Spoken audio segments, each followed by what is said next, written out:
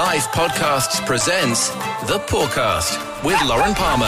Hands and paws unite to create South Africa's favourite pawcast. Hello and welcome back to The Pawcast. My name is Lauren Palmer and I am the very proud dog mom of little Moby and Mia. On today's episode, we've decided to kind of go into more of a sensitive topic that I've been a bit nervous to bring about, but I have a really incredible, knowledgeable, patient and kind man who's going to talk us through it. It's talking about behaviors, dog behaviors, and especially during this time, it's a whole topic that none of us even know what's going on, me included, which is why I've wanted to have this chat. So I have Phillip from Heerden, who is from a Wagging success. He is a dog behavioralist, and let's say hello to Phillip. Hi, Lauren, and hi, everybody. Fantastic to be here, and thank you very much for inviting me. Well, it's an honor to have you because I have a lot of Instagram accounts asking the same questions that I'm asking you and that I have asked you previously in chats. And kind of where we're going to lead today's podcast is about putting your dog on a leash. So me personally, my little dogs are very much off-lead dogs. They hardly are on leash, which probably you're going to tell me is rookie era. But I found now with level 4, putting them back on the leash is a nightmare. So what are my dogs thinking? Like, how do I even begin this process? Lauren, I think with most people, and what a lot of people don't realize, and as you say, touchy subject with a lot of people, because we tend to forget that we are dealing with animals. We are dealing with animals that have natural instincts, and we are dealing with animals that respond very quickly to reinforcement and the incorrect reinforcement. People are under the impression that the walk out with your dog starts outside when you finally get into all the chaos, when in actual fact the walk starts inside your house. These animals were born into total silence and total calmness. With them, excitement is something that they don't normally live in or in their natural lives wouldn't live in. But when we bring them to our homes, we actually reinforce the excitement.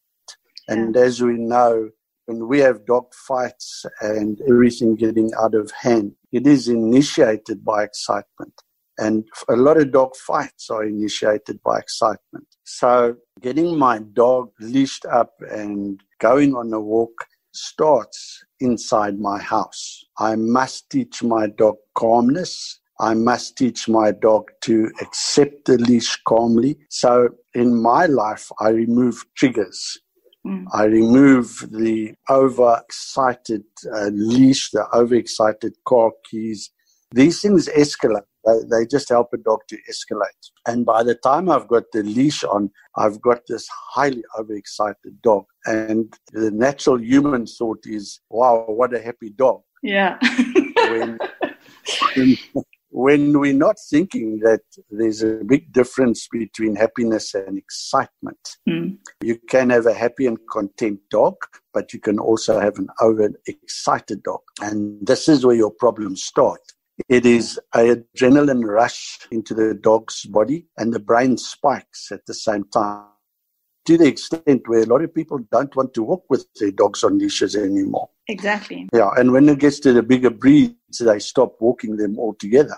Which is like so counterproductive. It's where a lot of dogs end up at the SPCAs and get put down because they don't get the stimulation they need. They don't do area adaptation. They don't do socialization. They become frustrated, and at the end of the day, they bite their owners. Yeah, and like you say, then that's where the breeds get this reputation of, being a bad dog or being an aggressive dog, when it's just a misunderstood, understimulated animal. I think the best way to explain this, Lauren, is that one must realize the day you get a dog, you actually get a blank canvas. And the painting that is painted on that canvas and what that painting is at the end of the day depends solely on you and how you paint it and what you make of it. No pressure. And it's exactly the but it's exactly the same with the dog. Whatever your dog turns out to be at the end of the day is not the dog's fault. It is the owner's fault. And I think that's the hardest part, because like even you said in our previous chats, is it teaches you so much, because how they're reacting and how they are behaving is your impact. So now you have to sort of look inward and go like, what am I doing wrong? And how can I help these poochers be happier, healthier? You know what I mean? It's so difficult to look within and be like, okay, what am I doing wrong? I think that, or know for a fact that anybody that comes to training, they normally learn a lot about themselves first. Yeah. We must remember that these dogs pick up on whatever you are as an energy inside of you. If you're nervous, your dog's nervous. If you're positive, your dog's positive. And when people come to training and they start learning about their dogs, you can never have an unstable handler trying to teach a dog to be stable. So whatever you do, and keeping in mind that your first thought must be that you have to fulfill the needs of the animal, especially your animal. You've got to show leadership. You've got to guide this dog. And if you're having problems walking your dog, you must definitely go into looking at brain stimulation, getting your dog calm, removing triggers, getting your dog onto a leash in a calm state, working with your dog towards the doors, towards the gates, so that you can get this dog to give a calm approach and make your dog work. In these times when we have this lockdown, we're confined to areas, we're confined to times, make use of every moment that you have. We must remember that a dog who is mentally 120% fit has a maximum concentration span of 20 minutes. So the normal household dog has like a concentration span of maybe 5 or 6 minutes. Except mine, Philip. Mine are a good half an hour, hey? Okay. If you start introducing excitement into the game, then they'll go on forever. Okay. But I think the question must be, what am I doing for my dog? Absolutely. How is my dog benefiting? Mentally, your dog must be stimulated. And if you work at home with your dog, a lot of people ask me, what is work? How do I work my dog at home? And it's very simple. If your dog is forced to focus on you, doing a lot of sits, doing a lot of downs, walking in squares with your dog, doing a lot of bout turns, just making this dog focus on you for 10 minutes, you're going to have a dog that is mentally very tired. Yeah. And if you then head out on a walk, you're going to find a dog that's a lot more relaxed. Area adaptation are very important. We have discussed this.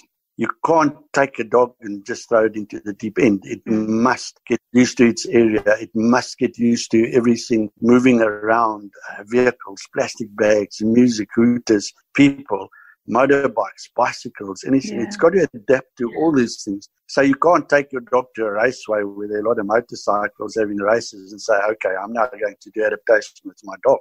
Yeah.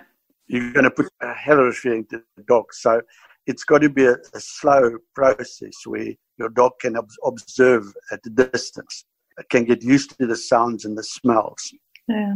It's like that with everything in a dog's life. Everything, it is an adaptation process and association. We must remember that a dog's life, 60% of its life is perceived through smell. And it has either bad experiences with smells or good ones.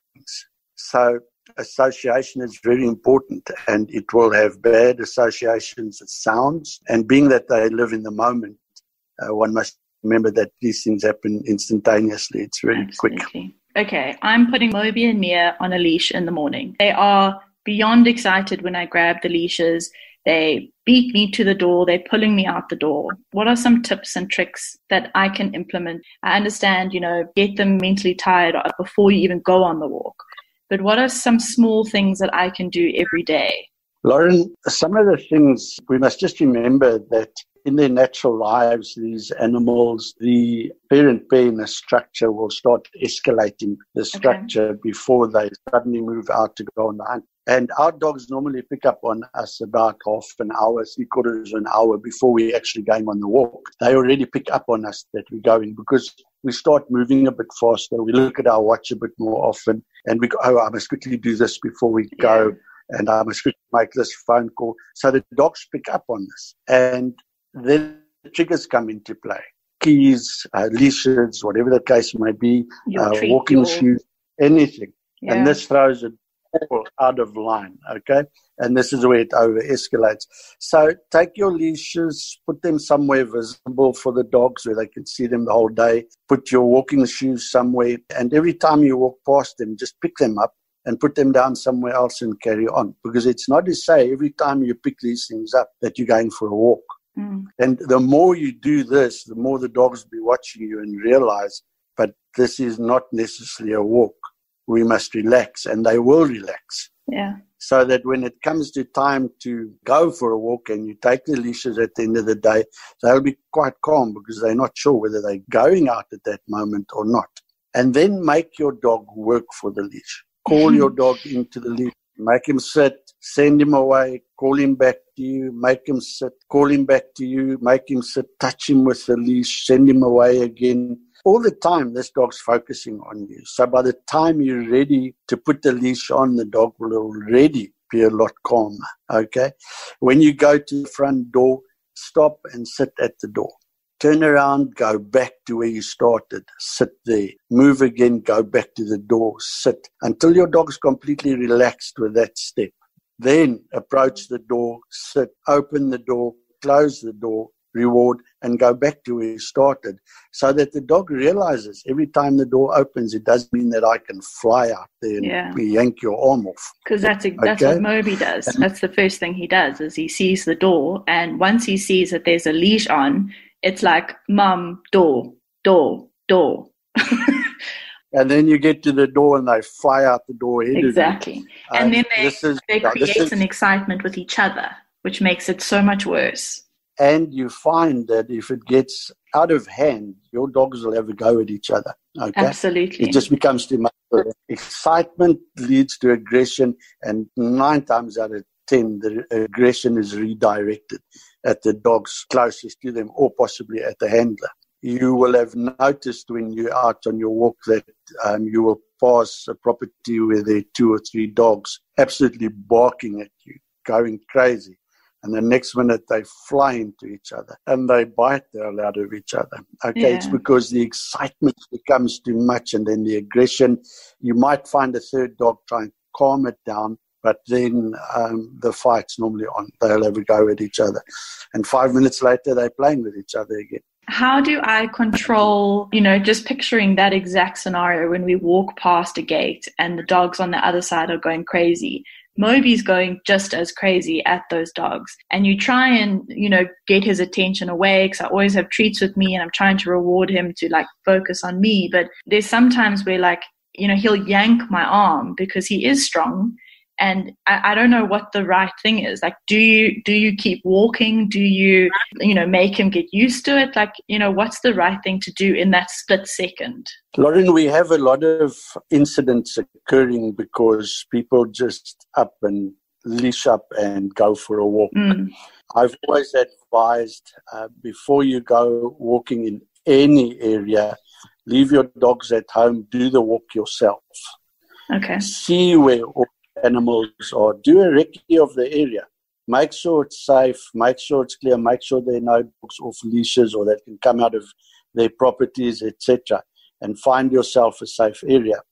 And then when a dog reacts or responds to that type of thing, you must start at a low impact area where there's not a lot of this happening, or it's happening at a distance. Okay. Don't just chuck your dog into the deep end and walk past that gate, because your dog's going to get nervous and it's going to have a go at them. Yeah. And the whole thing is just going to escalate out of control. So find an area that's quieter, try and work around it, and get your dog to adapt to this type of thing.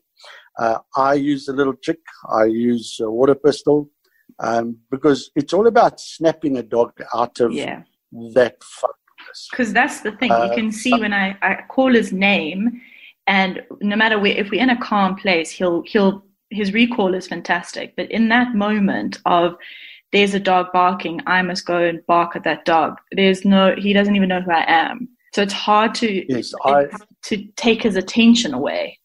You see, I'll use a little water pistol, but timing is the thing here. The minute your dog looks at those dogs, you will see there's a look and then there's a focus. The minute your dog looks at them, you already let him have it with a bit of water in the face. Okay? You've got to hit the brake before the accident happens. It doesn't help you once it escalated and this dog's flying up in the air. Now you try anything, it's not going to work. So I normally stop and I will watch, and if this dog is starting to focus, I'll just let him have it with a squirt of water, and then I'll walk and do a wide berth, but carry on walking.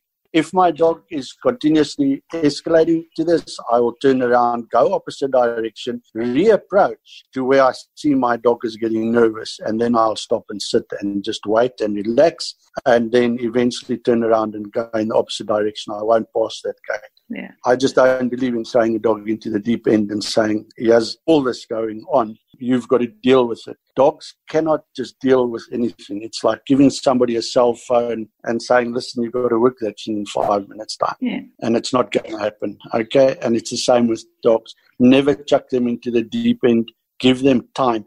And what's so important is please always work at the dog's pace, not yours. When you've got a leash on a dog, it's 110% dog time, not yours. Yeah. If you want to go for a walk because you like walking, go for your walk, do it. When you take your dogs out, it's dog time.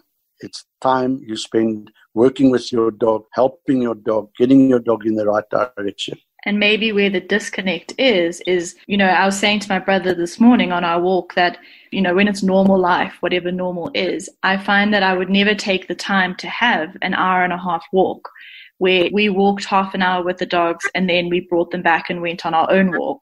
We wouldn't do that in normal life because you're so pressed for time that you feel like you're rushing and you need to just let me do my run and my dog walk at the same time. And I think often that's where I make my mistakes because I'm putting my walk and my time before I even think about what Moby or Mia need. What is important, Lauren, is that we must always remember there's a thing called me time, there's a thing called partner time, and there's a thing called family time. You should be a psychologist, Phillip. A dog doesn't form part of those times. Yeah. Okay? When it is dog time, it's 100% dog time. When I pick up my leashes, it is a working session with my dog. In my world, there's no such thing as a walk with a dog. When I put leashes on dogs, it's work time. Yeah. I will walk 5 paces and sit. I'll walk 5 paces, sit. I'll walk 5 paces, sit down. So I'm keeping this dog's focus. I'm keeping this dog working with me. I will do a back turns. I will do anything to keep this dog focusing on me. I will even do focus exercises where I'm standing just outside the gate and a handful of treats, and I'll be watching my dog. Every time my dog looks at me, I give him a treat. Yeah. He looks at me, I give him a treat. Eventually, he's looking at me and he's not looking around anymore. His focus is on me. Yeah. Okay? And then we must remember that dogs have drive. What drives my dog? If my dog's food-driven, use that food. You can win off the treats later, but while you're working with your dog and doing focus work, which is mental stimulation, use the treats, okay? Reward your dog. Make it fun for your dog. It's the only way you're going to get to a point where you can comfortably say, I can now leash my dog up and I can head out, go and work with my dog and go and have fun with my dog. Never get to a point where when you look at the leashes, you think, oh no, please, not this. You don't want to be there. Otherwise, It's no more fun. And especially when we only have 3 hours in the morning, I mean, that needs to be really productive, happy, an outlet. I again say, Lauren, that if you take your 2 dogs and you spend 15 minutes with each one, giving them work to do, a job to do, which is focusing on you, then you can leave them. They will be comfortable, they'll be relaxed. Because remember, when the brain is tired, the body's tired. Yeah. When that cell phone battery goes, it needs time to recharge. When you pump your dog full of adrenaline and you get a spike in the brain, your dog doesn't relax. Okay, it doesn't come down because that adrenaline stays there. So one's got to think, what am I really doing for my dog? Who comes first? My dog comes first. So I must give this dog what it needs. It needs leadership, mental stimulation, and it needs physical exercise. But in a majority of the cases, especially where we are now finding ourselves, mental stimulation is of the utmost importance. And this is going to become the norm. Yeah. It's a misconception that I must go and run 10 kilometers with my dog every day. 10 to 1, your dog doesn't like it because there's no water on the way for him, no water stops or anything. He's just got to follow you on a long run. You'll find your dog having a lot more fun if he's got work to do and you're working with him. And that can be from a Yorkie right through to your Great Dane. Because remember, whether Yorkie or Great Dane, the natural instincts within them are exactly the same. And manage those instincts. Stimulate your dog's brain. And when we say stimulate the brain, it means flatten that cell phone battery that's up there. I think that's the best analogy, is flatten the battery. Because that's exactly what you're doing. That is the process, and that's what you're doing. And you'll find in all aspects, even if you've done focus work for 10 minutes or 15 minutes, and you then take your dog on a walk, you're going to find you've got a much more relaxed dog, a much more stable dog, and you are going to enjoy your walk a lot more. Yeah. Well, Phillip, I really appreciate you taking the time to have this conversation. There's so many more questions I have regarding dogs and their behavior, so I think we need to bring you back to talk about this a little bit more. But I just would like to say thank you so much for taking the time. Before we say goodbye, how do we find you? I see you have a Facebook page, but what's it called? How do we get in touch with you? Tell us. Lauren, on Facebook, you'll find me under Dog Behaviour Consultant and Professional Dog Trainer, Phillip van Heerden.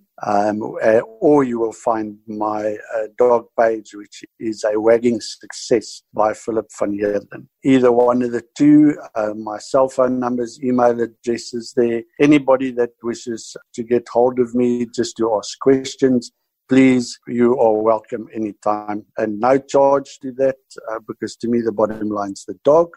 Obviously, if you're going to follow any of the courses, then they get paid for.